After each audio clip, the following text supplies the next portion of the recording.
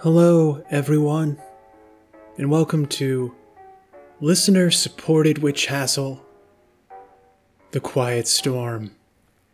It's Witch Hassle After Dark for this episode. It's late night Witch Hassle. So if you're listening to this during the day, you can keep going. But know that for this episode, which was recorded late at night, optimal listening is when the sun is down, the moon is up, and most of this little world has gone to bed. Talking to Saul Mondrian about the moon. That's right, it's another Altered States episode here on listener-supported Witch Hassle. That series of interviews with practitioners who favor a particular planet in their practice. It's a great chat, and I do hope you enjoy it. Something that has come to my attention in listening back to this is that I don't really know a lot of people, or really see them about, who have Mars as their primary planetary focus. So if you've got a strong Mars practice and want to do an Altered States, or if you know someone who you think would be a good candidate, please do reach out and let me know. One last bit of housekeeping before we get to the interview. Tomorrow is October 16th, the feast day of Saint Hedwig, a very important saint for me, and the patron saint of people who are incarcerated and people who are in debt. And so I'm going to be doing, in her honor, a divination sale. 20% off divination if you book it between October 16th, her feast day, and October 24th. And it doesn't have to, the reading doesn't have to be during that time. You just have to reach out and book it between those 2 days. But half the proceeds will be going to a charity that either helps people in debt or people who are incarcerated. I'm still trying to figure out a good one for it. But that's 20% off, and half of it goes somewhere lovely in honor of Saint Hedwig. So do reach out for that if you are interested in taking advantage. And now, without further ado, here on Witch Hassle After Dark, it's Saul Mondrian talking about the moon.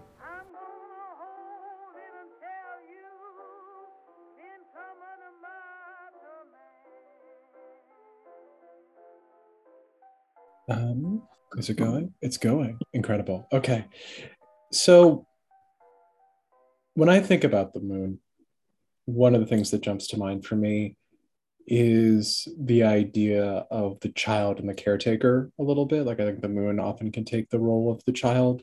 And so I especially as someone who teaches children for a living, does the moon give you a chance to be a child again in a certain way that you perhaps have to? I guess you don't have to give children the opportunity to be children, because they kind of just do it on their own. Or maybe they don't. Maybe I misunderstand children. I don't work with them, so I don't really know what they're like. Honestly, I would say the moon has taught me to be more of an adult, or rather has reminded me that I'm capable of the kind of things we ascribe to adults. One of my deep fears is of starting something and then giving it up, of making a commitment and then not following through to it. Every time I hear someone talking about how a wizard's word is his most powerful power, I start to introspect, and it gets rough. The moon is as a cyclical, as a power of habit and rhythm and home. I suppose that does tie into the way I run my classroom, the way that I try to comfort them by regularity. But that's something that I as an adult need as well. It's so easy to fall from your commitments, to fall from your habits. And so the regularity of the moon, her call to a practice that's home to you, a practice that's a launching pad for the spirit to other activities. That's been, I would say, the most impactful quality of the moon in my life. And one of the few that I can really put my finger on, Hmm. really. So like that's very interesting because I think there are different there I to call them schools I think makes it more explicit than I think it is for most people. I think most people are acting on like an ideological basis, this sort of thing. But like there's the idea of like magic is like there are big rituals. There's the idea of magic as like the ladder, right? Of like I'm getting closer and closer to something, whatever that might be. But then there's also magic, I think, as setting a bunch of systems kind of spinning on their own. Of becoming a system. That's what Ooh, magic to me. really? Okay, so does that feel lunar to you? Talk about becoming a system. What does it mean for you to be a magical system in on the move? When I think of myself as a magician now, after these years of going progressively stranger, I feel like a node in an ecosystem, a node that is pumping out qualities into consensus reality like a sea creature, like an anemone pulsing and pushing water through its own vesicles and absorbing from it and pushing out a little bit of itself into the environment. I feel like I often joke that the person speaking to you now is the possessory entity that took over the biography and life of a Latin teacher a couple years ago. I feel so different from who I was before I began leading a magical life. And that process of the magical life, which for me, to no one's surprise more than my own, that magical life is very, very time bound, very cyclical. The cycle of the planetary days and nights became way more relevant to me than I would have ever anticipated when I started this. And so this motion that I make through the planetary wheel, and the repeating, almost tidal nature of the way I engage with spirit. I'll give you an example of exactly what I mean. When I'm really on my groove, when everything is going as planned, sometimes I'll be standing at whatever shrine, making whatever offering, and it feels like the day before and the day after. I feel like I am, through that repetition, part of a pattern beyond the now, almost like looking back at a fractalized version of my own practice. This doesn't always happen, but when it does, I think it's getting at something about the way my particular nature engages with the magical. And I wonder how much of that came from how heavily I engaged with the moon specifically. You know, like Jupiter has a very forward momentum for me, at least. And Venus is not especially concerned with cycles as long as things continue to flourish and become lovelier. But the primary way we engage with the moon is through her cycles, even when that happens to be the perpetual miserable reminder, someone on social media mentioning that it's the full moon, and you go, oh shit, it's happening again. The moon is the workshop clock of the magicians guild. One that I would do well to look at more frequently. That's the strangest thing. She's right there. You can just look at it. This incomprehensible thing. You're right when you talk about schools of thought. There are so many ways of looking at her that I feel like this cyclical element is like a subset, even a subsidiary way that I approach her, despite my lived experience being primarily of her as a giver of cycles. I don't know. I feel like there are four or five or six completely discrete God form moons, four, five, or six completely discrete planetary moons that have so little to do with each other. I can't think of another planet that is like this. It's like the huge dichotomy between people who think of Saturn as the great malefic, the terrible force, and then people who are like daddy. It is as different with the moon, but in more dimensions. My hope for this is that I will finally figure something out about her after much trying. What is your relationship to this manifold nature of the moon? Do you find that you have to give equal time to the separate faces, or is it trying always to kind of look at something that is never quite in focus? It shifts in and out the way that things do in dreams. What I find is that her call to me is to show up, to appear in front of the shrine, do my little rituals, and then what happens after that always surprises me. I've experienced the kind of terrifying alien moon on a few occasions. There's a painting I love of an entity with a blank moon-like face wearing kind of like a clown's ruff, and it has the most horrible little hands. Um, and that is spot on the way the moon feels to me sometimes.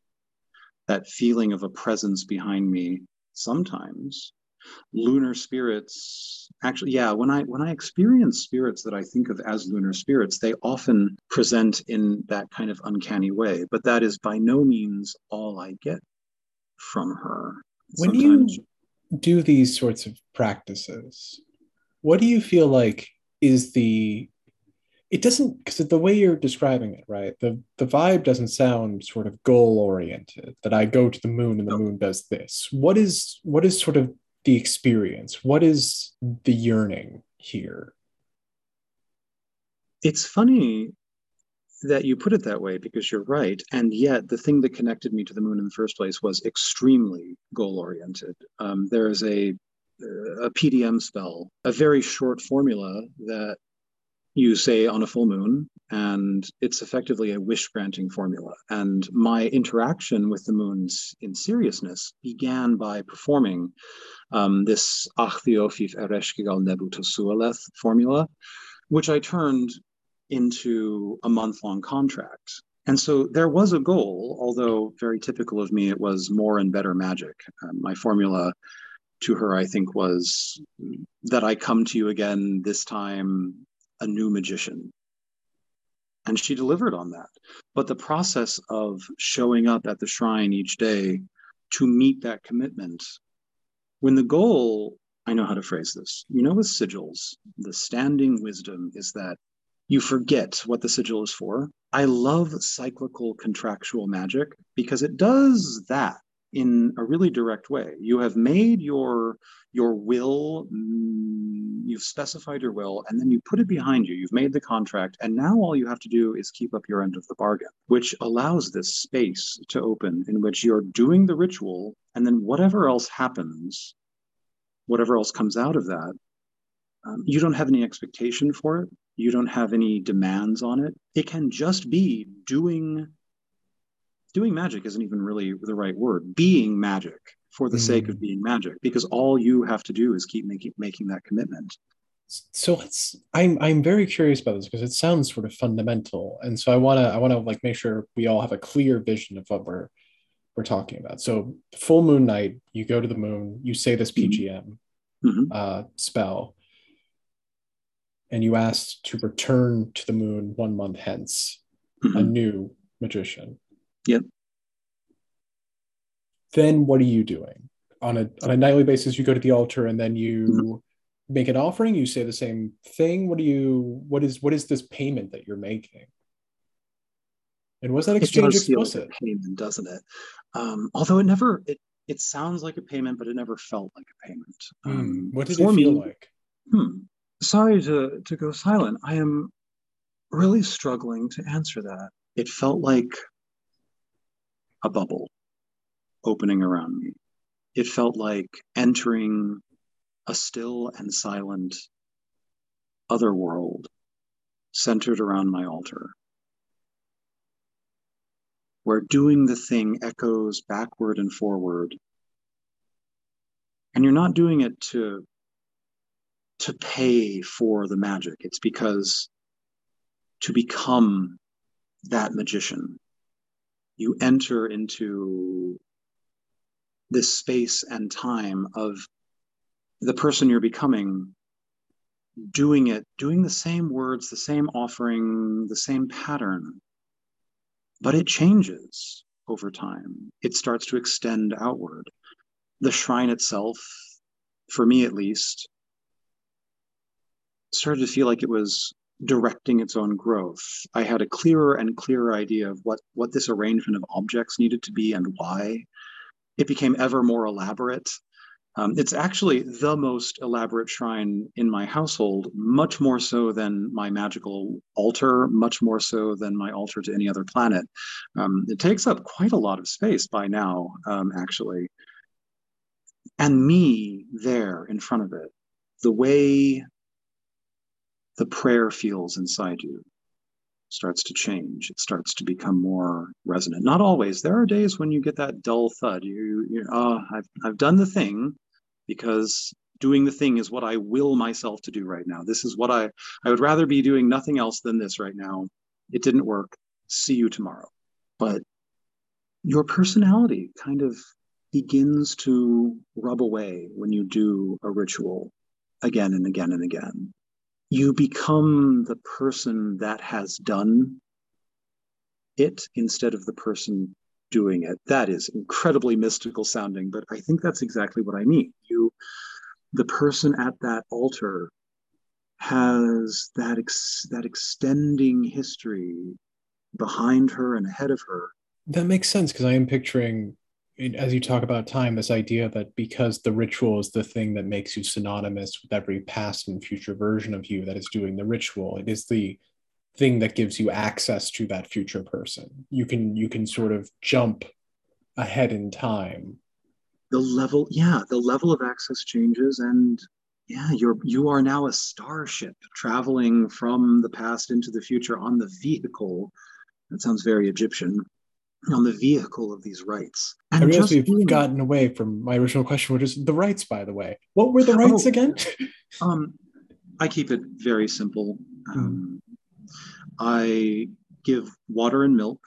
I have 2 cups, and the proportion and direction of the water and milk changes according to the phase of the moon. It's a very crude kind of signifier of which part of the moon is lit. I bless them. I bless a dupe cone. I light a candle. I shut all the doors to the room where the shrine is in. That element kind of extended itself into the rite without me planning it. And then I say the Orphic hymn to the moon, and then that was all that was required from my Acthiophic experience.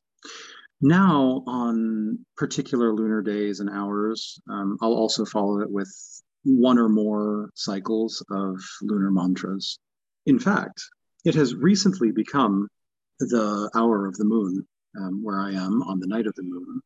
And I'm sitting here in front of my relocated shrine, and I was wondering if I might perform the Orphic hymn as part of this recording. Of course, feel free to say no if that would be a No, terrible idea. please, no. Link this to the moon forever and ever. I figure since I'm sitting in an invoking field anyway, I might as well finish what I started, right? So, what I love about the way I do the moon and about, well, really all of my planetary engagements is that it's something that is plugged into the rest of my life. I've recently started doing Orphic hymns and a dupe cone just on my way out the door to work. It's always in the first planetary hour, so it's really convenient for me to do this. And then I get to leave my house fragrant with spirit and then go off and be very sweet to the children. So, yeah. I thought for a while about singing the Orphic hymn for Floor this, is just yours. extemporizing. I'm feeling bold. I invoked Mercury before all of this. My practice is to light the incense after the hymn, and I feel that I am in the minority in this one, but it's my understanding that is how I'm going to do it.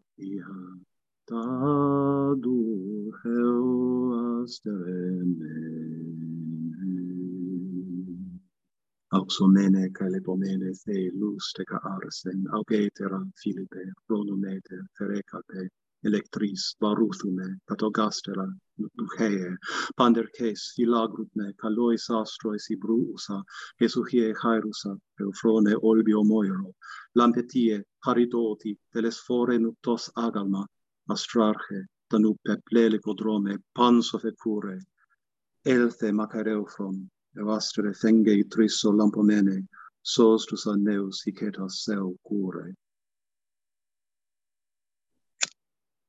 Receive, Lady Moon, from the hands of Stone the Magician.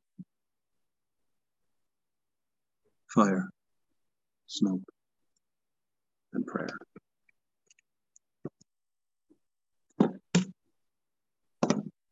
So now we really are supervised. Yeah. Thank you for letting me bear witness to that. I don't know if it'll make good radio, but we'll see. You've got a lovely singing voice, and I think that takes us at least 90% of the way there to good radio. So I'm curious about two things that just happened.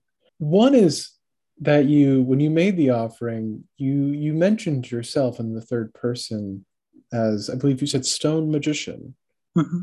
Did that name originate as part of this initial sort of moon ritual, or is that as something that you've sort of developed independently? A stone comes from my time in the DKMU.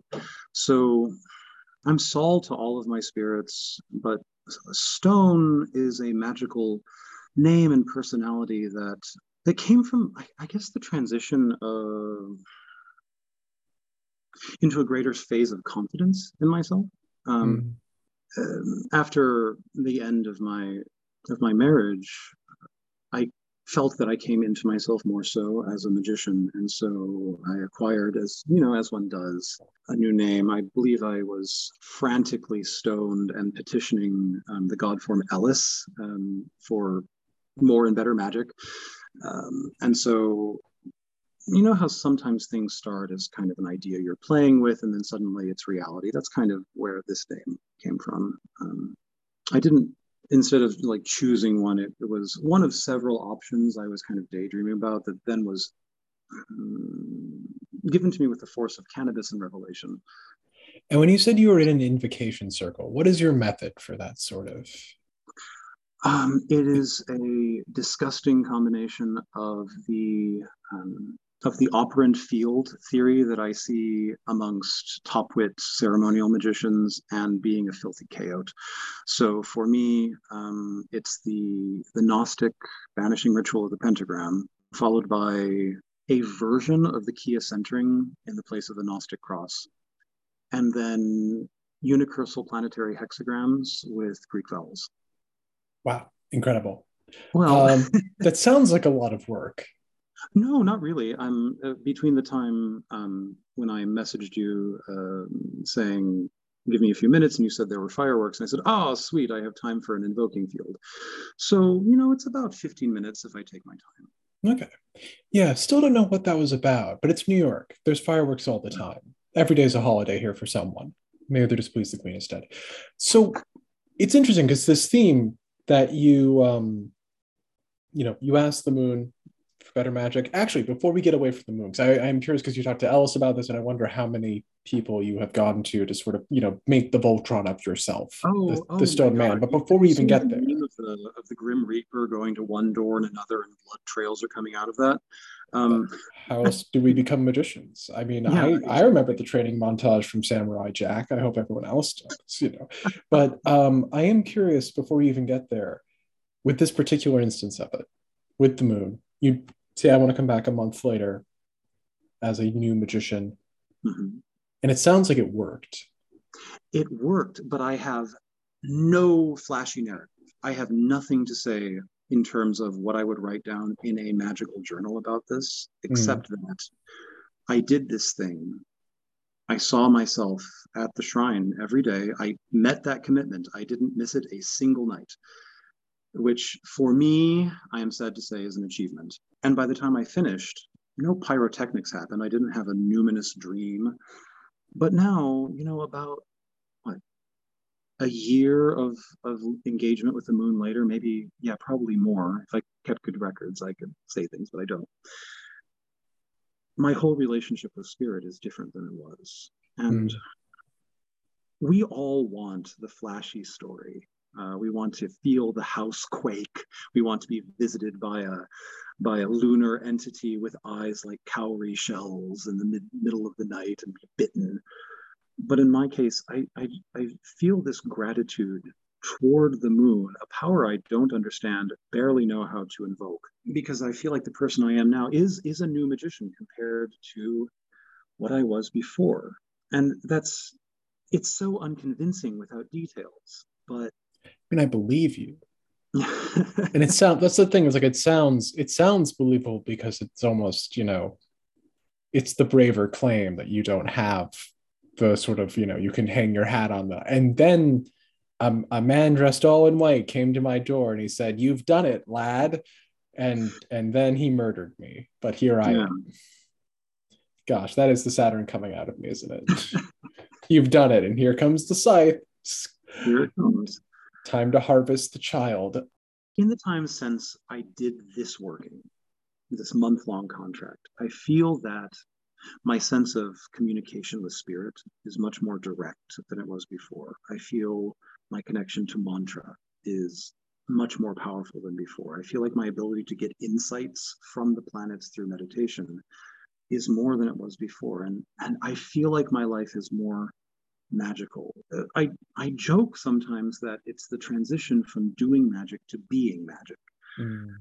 which would sound incredibly conceited if the claims weren't so homely, of just feeling like you are in your element as a magician, even when you're outside of the house, even when you're pursuing your other interests, that it's comfortable. You never have that that cosplaying feeling, Yeah.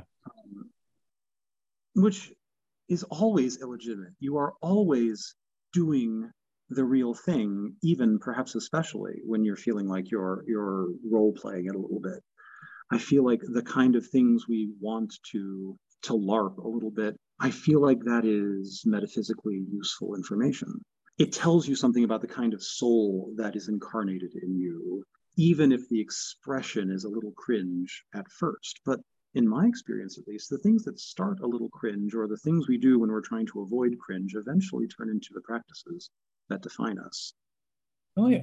Well, I mean, that is sort of the thing. It's the things that we do as jokes to give ourselves permission are the things that like let us slide into becoming ourselves without realizing it. That's how it started for me. It was a slightly horny garden statue of a minotaur, and the joke was, wouldn't it be cool, haha, funny if we did an idolatry? And here I am, all of these years later, um, and that slightly horny looking minotaur is still on my shrine. Huh. That's because, like, I mean, horned animals, especially, with the big sort of the big set that I assume a minotaur would have. I Well, not personally. actually little nubby ones. I'm more of a Hereford kind of guy, but yes, go ahead. Okay, well, I mean, there's something sort of lunar about them usually, right? I mean, there's Oh, this the what number word? do Like the you feel fourth or fifth word of the hymn is Taurokeros Mene, cattle horned moon. hmm, do you feel that the Minotaur was the beginning of a sort of like a little hello from the moon? Is this another face of the No, goddess? No. the Okay. ways for me. I mean, I love it. I have a huge cow skull next to the shrine, but as often, I feel the most confident about my experience of spirit when they absolutely do not flatter the kind of things that I like aesthetically.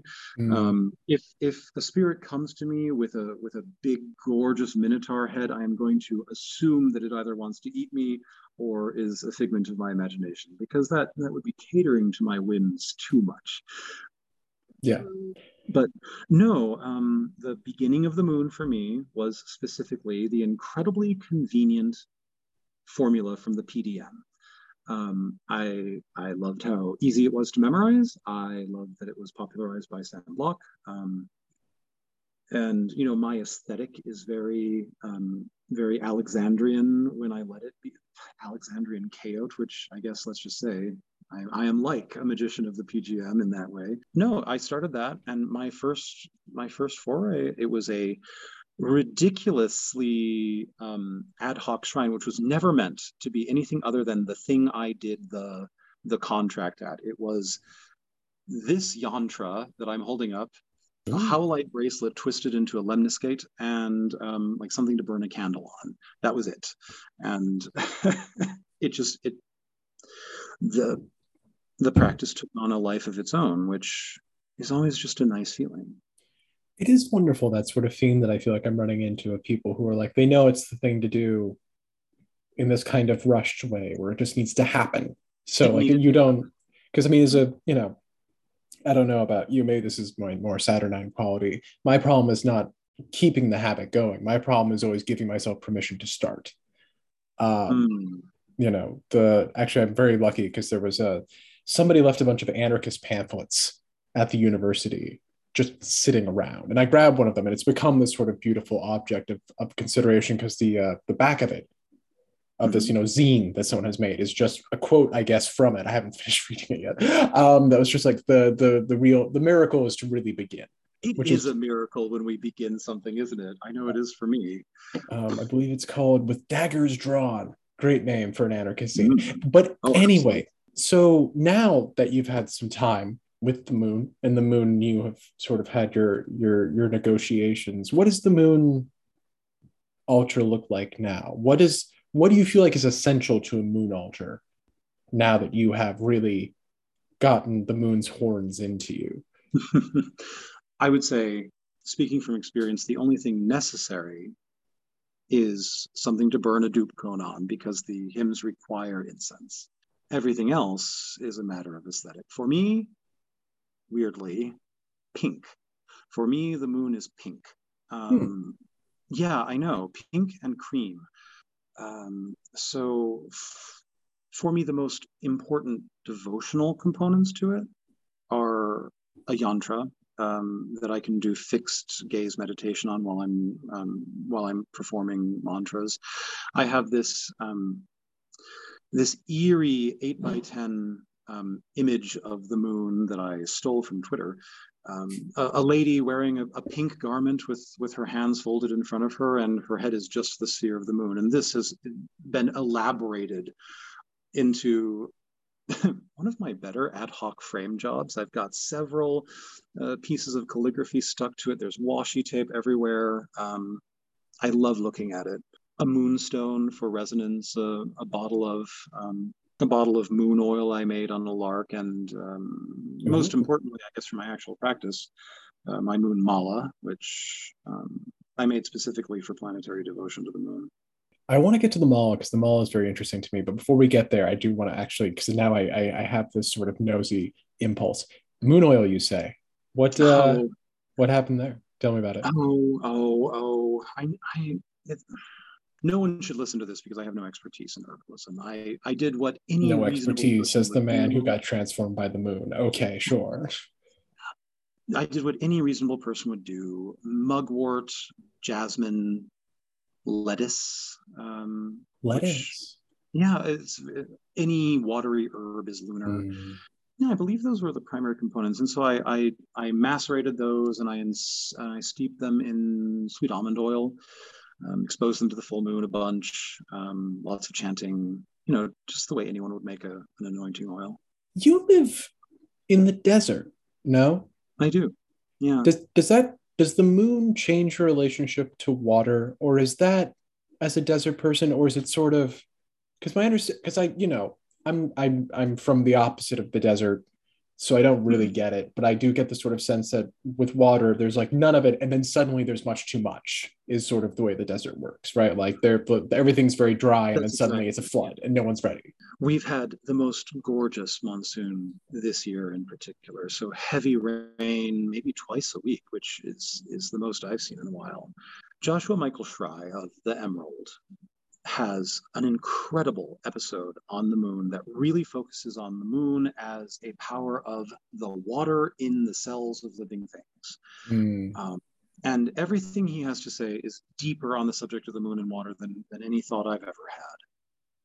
For me, and this also is surprising because it's not something that I feel very connected to on my own. The moon has presented herself as being very oceanic. The sea is not a major part of my practice. I have not lived by the sea since I was a little boy and haven't been there since I was in college. And so for the moon to be so consistently tidal in a way that doesn't feel forced. It's not me sitting here thinking of waves and sea creatures in order to evoke the moon, but when I invoke the moon, then I start thinking about octopus and shit, which is not normal for me.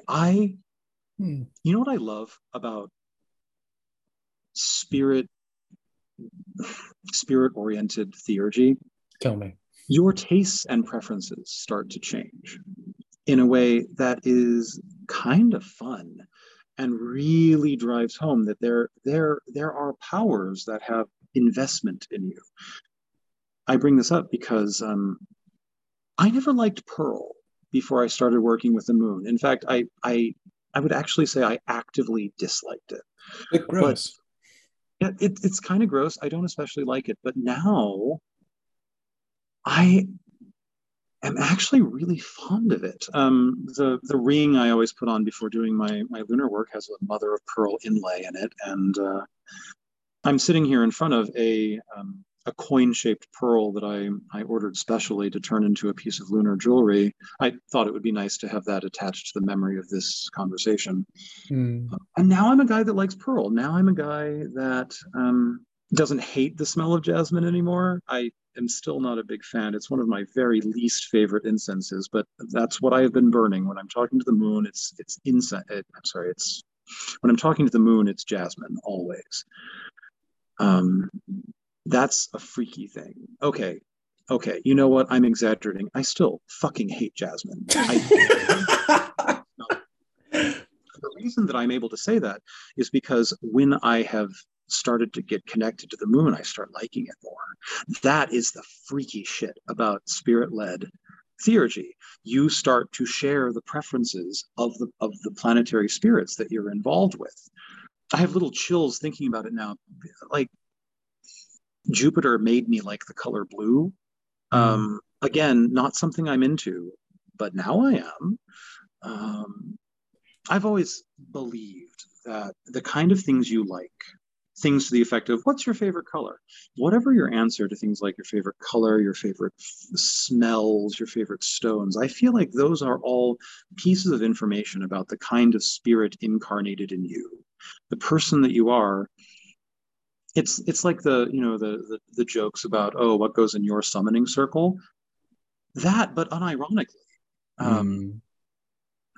And so to see your preferences start to warp in response to whatever practices you've been doing, to me, that's one way that I just know in my guts that magic is real. Do you ever try to game that a little bit, where something like, say, has a standard lunar significance, and you say, okay, I'm training myself to like X to bring me closer to the moon? Or is it better if it just happens, if you just feel like you're porous and it comes? I think if it just happens, because I'm not trying to game my spirits. I'm trying to entrain myself to them, to become resonant with them. So I burn jasmine not as a bribe, but because that's the kind of thing that the moon and lunar spirits are into. They like when it's around, in the same way that you would serve something to a guest because of their preferences. I mean, standard stuff here. So, like, even though I actively dislike jasmine, I know that is probably the go-to incense for lunar work, at least as far as I know. Please, someone tell me an alternative. I really don't like it. Please do write into the show if you have alternatives, and I can forward them to Saul. If you have a better lunar incense, slide into my DMs. But no, I would feel like training myself to like something. It's not necessary for me to like it. I love the phrase that I hear floating around in ceremonial magician Twitter, programming the air. I love the sound of that. That feels like what I do by burning incense. Sometimes I'll burn something non-ceremonially before entering ceremony for exactly that reason. Mm. So no effort has been made on my part to like these things. I just changed in accordance with the will that I linked to powers bigger and stranger than myself. Mm. So, a thing about the moon that I feel like comes up sometimes, and maybe this is showing the sort of eclectic reading that I've been doing. So maybe this is not actually a normal thought that I'm about to propose, Oh, but please get weird with me. I get the sense from certain traditions that, the moon is sort of your permission to do the other stuff a lot of the time. It's not just that like a waning moon is good for this, a waxing moon is good for that, but actually it's the moon who decides whether or not you get to, pop your head out north of the moon to go wherever everything else is, or maybe it's the moon that Oh, like lets you talk to, the sublunary realm, let's say. Like the moon is really the captain of the rest of our lives when we are weak and small. Now that you and the moon seem to be kind of on good terms, let's say, do you find yourself bringing the moon in on non-lunar things a lot as sort of, I'm with the bouncer kind of stuff, or does the moon stay in its own little box for you and everything else is everything else? like you, I love the idea of this kind of celestial intelligence moon orbiting the Earth, zapping it with directed and regulated energies from the other planetary bodies. I don't know if that is always true, but I love being in the mindset of it being true. Mm, And I guess that's kind of consonant with my experience after my work with her. The way that I work in general is by planetary day or night. And so when I am doing magic, I will typically open an invoking field to that planet using its hexagrams and then do something specific to that power. So for me, invoking more than one planet at a time becomes complicated, and I'm honestly not really sure how to do it. I rarely feel the need to. Only a couple of times in recent memory have I done something with more than one power. And yeah, now that I think about it, those were invocations of the moon and Proteus, the moon, Proteus, and Mercury. And I don't know, the moon and Mercury jive very well in my experience, but usually I go directly to a particular and concentrated planetary spirit. At the same time, like we were talking about, the cycles that slowly change the person you are and the magician you are. If I were giving advice to a young magician with a planetary or astrological bent, giving advice to a young magician with a planetary or astrological bent, I would absolutely encourage her to begin with the moon. Even if the idea of the regulatory moon zapping us with the rest of the seven spheres is not necessarily true, even if that isn't true, my experience of her has been that everything else opened up. Not in the way of a road opener. It's not like a road opener. Although, no, I would say it's more like a gatekeeping archetype. Not that I felt like the gates were closed, but I feel like the things I did in front of the moon turned me into the kind of person with a more nimble set of skills for approaching other powers. But for me, the moon was never nurturing. I have never really gotten the moon of the mother, even though when I offer milk, I call it milk of the mother specifically to speak to that archetype. I get this resonating, strange oceanic moon that is not emotionally invested in me or not emotionally responsive to me, which I regret. I feel like my experience of the moon is so radically different from anyone I wouldn't have to hunt down very specifically, someone from an extraordinarily specific band of magic. The moon in my life would be unrecognizable to your average crystal shop patron, I feel like. I don't mean that as a dig. I just mean that what the moon represents to most English speaking people with a woo woo and not necessarily ceremonial bent is miles away from my moon. I don't know what that means. So if she hasn't been nurturing, but she has enabled in some way this new version of you, what is that relationship like? I mean, is it because the way you're describing it, what it sounds like to me almost is like the classic, almost psychoanalytic, and we're talking like, you know, Freudian kind of stuff, where like the psychoanalyst is not visible, is hovering over everything, is very much removed, and you find yourself kind of talking to a blank wall that occasionally goes, go deeper into that. And that is how you are helped, Wow. I is by have being left on chills. the couch, supine. Oh my God. Sweet mercy. No, it's exactly like that, actually. Hmm. The the chills are continuing. I'm thinking about how my major devotional image to the moon is just this blank cue ball above a human figure. Hmm. Um, With terrifying hands seems to be the theme too. well, her hands are just kind of purple and uncanny. Thinking of so my devotional image is a very pleasant one by comparison to the painting I mentioned earlier, Okay. which is really quite unsettling. I'll send it to you, I think. But yeah, that invitation to just to keep coming, to be in magician space in front of the moon, to get lost in mantra, to let the lunar mantras teach you what they're supposed to be. This recurring compulsion I have to figure her out because I don't know what this power is. I know that it's not this is I am not engaged with a goddess. This is not Diana. Sorry, to be clear, I'm not engaged with a historical goddess. This is not Diana. This is not Suen. Um, this is not a moon with a personality the way that those spirits are. It's certainly not Hecate. It feels like being in a resonant space.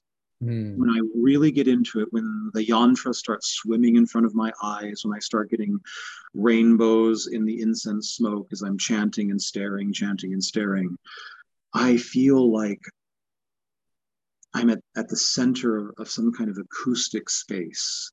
Hmm. There's not a person, or at least not a human or anthropomorphized personality in it. Back when I used to let myself get carried away with conspiracy theories because I thought they were an interesting way to think, I remember hearing someone talking about the idea of like the moon is hollow. And the way that we know the moon is hollow is that when they landed on the moon, it resonated like it like a big bell. It just, and like, again, a thing that was like, there's no need for me to look up whether or not there's any truth to this because it's such a fun thought and who cares? And it doesn't change my life whatsoever if it's true or It's not. But gorgeous. I love moon conspiracy theories. I love Nazi moon base moon. I love artificial satellite moon. I love mm, the moon that farms human beings like cattle. And again, drop into my ooh, DMs if you know the source of that idea. I saw it once. I've never seen it again. I urgently want to read whatever that idea is from. Um, mm, oh, because holy shit, that's cool. But that strange moon, the moon that is uncanny, the false moon landing moon. That's one of those incredibly disparate faces of the moon that I was talking about. Like that has nothing to do with the archonic moon zapping us with planetary energy. It has nothing to do with the moon of the mother, nothing with the oceanic moon. And couldn't be less similar to Joshua Michael Schrey's moon of like the pulsing vesicles of the living body, the moon of trance. That doesn't make it feel any less true. That's the thing. All of these visions of the moon feel true at the same mm. time. What is the moon hiding? Why? Yes, what indeed. Perhaps it's a I big think egg. in the Yeah. PGM, in one of the addresses to the moon, it invokes her. Oh, what is the exact language? It's written on this thing here. Xenain Algain, by your stranger ray. I love that. I every time I open the box that contains my mala, there's this passage that invokes the moon and ends with the question: Es elthes? Elkes? Are you here? Are you listening? It's I have chills just thinking about it.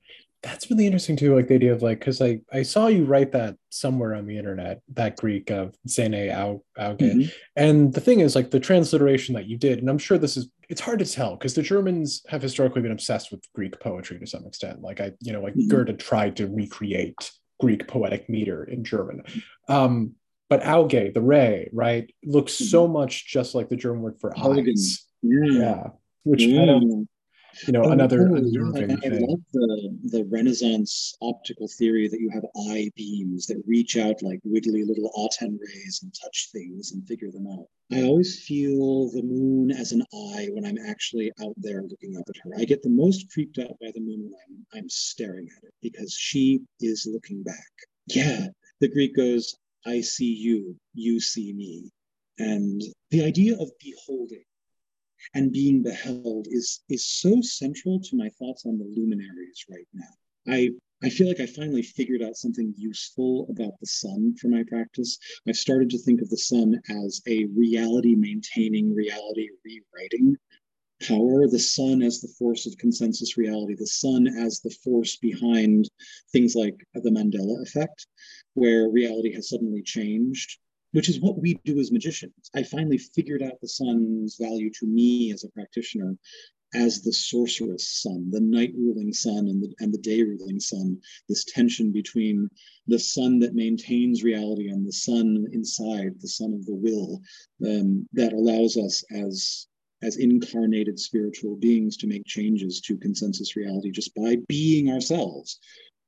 And so the moon, of course, necessarily is locked into a cycle of meaning with the sun. So if I'm starting to think of the sun as a reality maintainer, and the moon is this dark body that reflects the sun, she's involved in reality maintenance too, but in a weird and reflected way that I'm still trying to figure out. It's more than just the thing that everybody knows about the moon. The moon is like the emotional reality, which is like everything else, also true. But I don't know. I've been thinking a lot about what I would say about this particular idea. And it's like there there are things that you attract to yourself passively, just like this node in the network of magical and spirited beings. And I wonder if the moon's relationship to reality is connected to that, which is why we get the moon of psychics, the moon of witches. According to the energy center scheme that I am addicted to, the only way I could figure out the way Pete Carroll assigned Greek vowels to the different energy centers was by realizing that he had mushed both of the lights together and located them on the ajna with the vowel E for both of them, which is not correct in terms of Greek sorcery, but sort of makes sense because they're both luminaries. So this center of psychic but not sacred apprehension of reality. If both of the luminaries are there, that makes a lot of sense to me intuitively. We're shaping reality with our solar powers. And so what then is the moon's version of shaping? Is it the way that our bodies have their own demands, the way that the power of the body dictates so much about the kind of magicians we're going to be? Maybe the body is lunar, like Joshua Michael Schrei says. That feels right. I feel very in my body when I interact with the moon specifically in a way that is not really the case with other planetary powers. And I feel like maybe it is from the moon that I have this sense that the resonance of mantra is supposed to do something by being in our body. Mm. Uh, how and what, I guess, is the great work. But I mean, you are in engaging with mantra, you are creating a physical column of air inside of you that is yeah, you doing are something. literally resonant. When woo woo people talk about vibrations, I feel like they are usually wrong, but there's a kernel of truth in that just by feeling. Here's my chaos theory about the usefulness of mantra. in a super practical way. By feeling that vibration, you are reminded that something is happening, and you've already decided that thing is magic. And so not only do the vibrations of mantra lead us into a biological state because of how our bodies are built, but psychologically, by feeling that going on, we are reminded in the same way that seeing a sigil pinned to your mirror reminds you that there is an operation ongoing. I feel like if I can crack that, if I can get myself to a place where when I feel the vibration, I know that the magic is happening, I will be 5 times the sorcerer that I am now.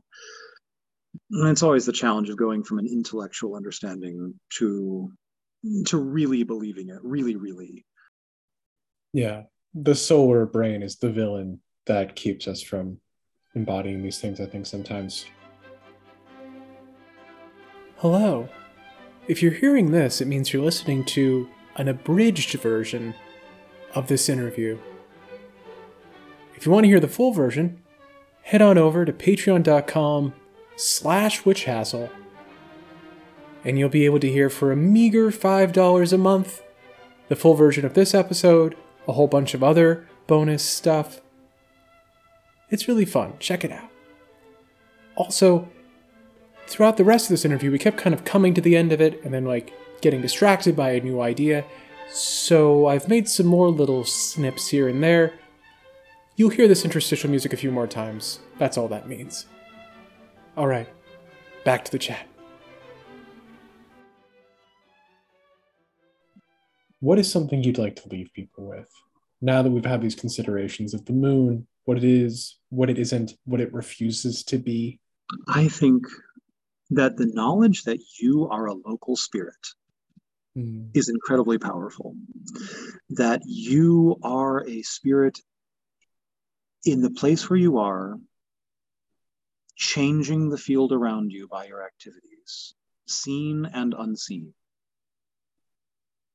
So the more you cultivate your home to be the total environment that manifests the spirit that you are, the more your magic links you and connects you to the powers that want to work through you and that you are happy to let work through you, the more you are manifesting the things of whoever is dear to you and whoever you are dear to. That's what a magical life means to me, at least. I think of myself as a node pumping out the things of Venus. I make my spaces smell nice. I create beautiful things. I have a frankly sick compulsion to decorate every surface that I come into contact with. I have the most gorgeous classroom in the building. And that's just on the superficial level, manifesting the experiences of others that are important to you as a spirit, that are important to the spirits that you're important to. Someone who has a stake in me, I think, is really interested in practices of resonance. There is something about whatever this whole situation is that wants a more vibrating, repetitious, slow-paced world. There are all these abstract qualities that are flowing out of this incarnation. And the kind of magic I do that feels the most right comes from that same place. Magic that depends on chanting for hours is not for everyone, but it is the thing that defines me. Find the thing that defines your practice of magic. The things that make you excited to think about, the kind of things that flatter your self-image. I don't think that's delusion. I don't think that's getting distracted from the real work. It's really easy to look down your nose at people who are from a very different splat book than you are, to use a term from tabletop role playing. You know, when they publish like the book of the rogue, and then it's a whole bunch of different ways to be a particular character class. Where I am is as magical as someone who is deep into a very kind of crispy, crunchy, crystally new age. experience of the magical. They're from a different splat book. But those are the things they like. They don't need to be corrected. There is something about the spirit in that body and the spirits connected to that incarnation that's really interested in things like pyramids made out of copper.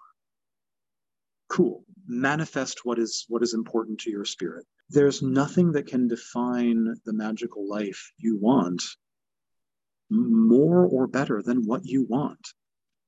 And coming to terms with that has been the process of coming into my own as a magician. When I started, okay, here's something I've realized about myself. There is a strong tendency in my heart to see that something is popular and well represented in the practice of other people and say, well, whatever isn't that. When I started doing magic, I was convinced I would simply not do tarot. I would find some other method of divination because, getting over that kind of impulse of trying to dictate the kind of magician you are instead of just feeling the kind of magician you are, feeling into it and finding what really makes you excited, what makes that inner 13-year-old dork squeal in delight is so powerful once you let yourself do it. The voice that says you're just letting yourself get distracted is demiurgically trying to shut off the kind of things that not only empower you, but empower the flora and fauna around you. It's very lovely. It's like when you light incense, it's not because the gods need incense. It's because creating that moment with a lit candle and a beautiful smell and a plume of smoke, that's creating in the sense of God creating a space and a mood and a beauty and a moment in time that will never be repeated and it's never been before. You have said, in this space, I am making something elevated because I want a better world. And that starts here on my altar with this little collection of objects. The gods don't need our candles, but the gods want a world with more candles in it because they're lovely. The gods don't need incense to feed on it, but a room that is redolent of frankincense is now lousy with plant spirits because you're breathing them. The magic is intensified because of the fullness of experience, in my opinion. I think that's why we do it. And also, for correspondence reasons. That is really lovely. Into the total experience. Yeah. And habit forms the resonance by doing the act, you are creating the frequency. You're becoming more like the spirits that you're entrained to, and they're becoming more present. Your soul is changing because of the things you do. And the more you change in a particular direction, I think the more clearly you see the kind of being that you want to be.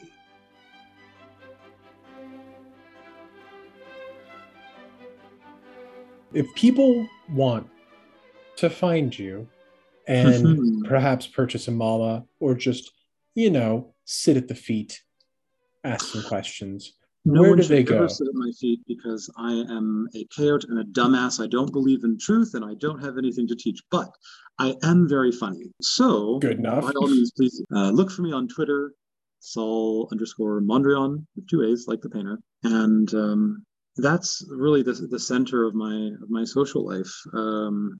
As a magician right now, I am urgently trying to expand it into Phoenix. So, if you know some spooky people in the desert, let me know too.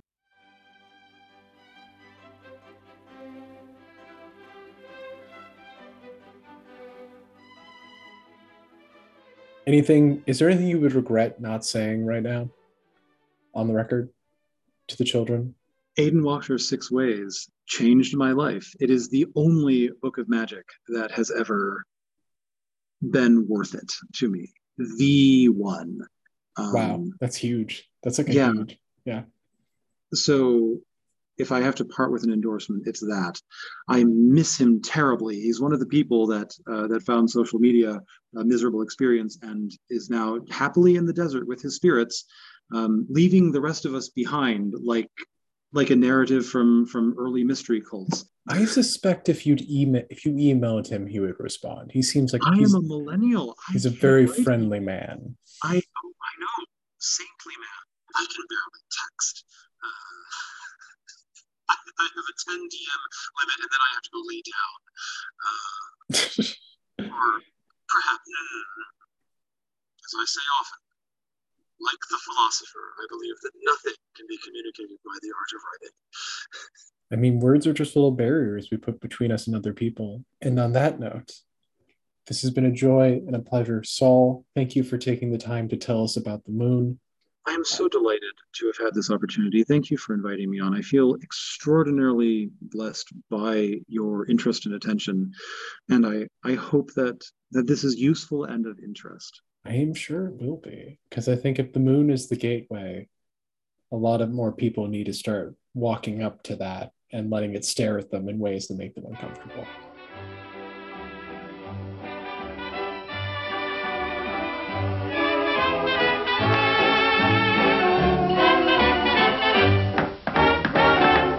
Dancing on the moon, your girl in your arms, far away from all the crowds, up above the silvery clouds.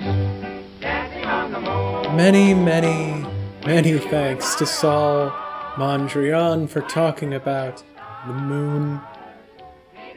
Thank you for listening to Witch Hassle After Dark. As always, our theme music was performed by Sebastian Bafestam and recorded by Edvard Lee, or maybe it's Edward Lee, or Edvard Lee with a V. If it's with a V in their German, it would be Edvard Lee, I think. Regardless, thank you for listening, and good luck with the work ahead.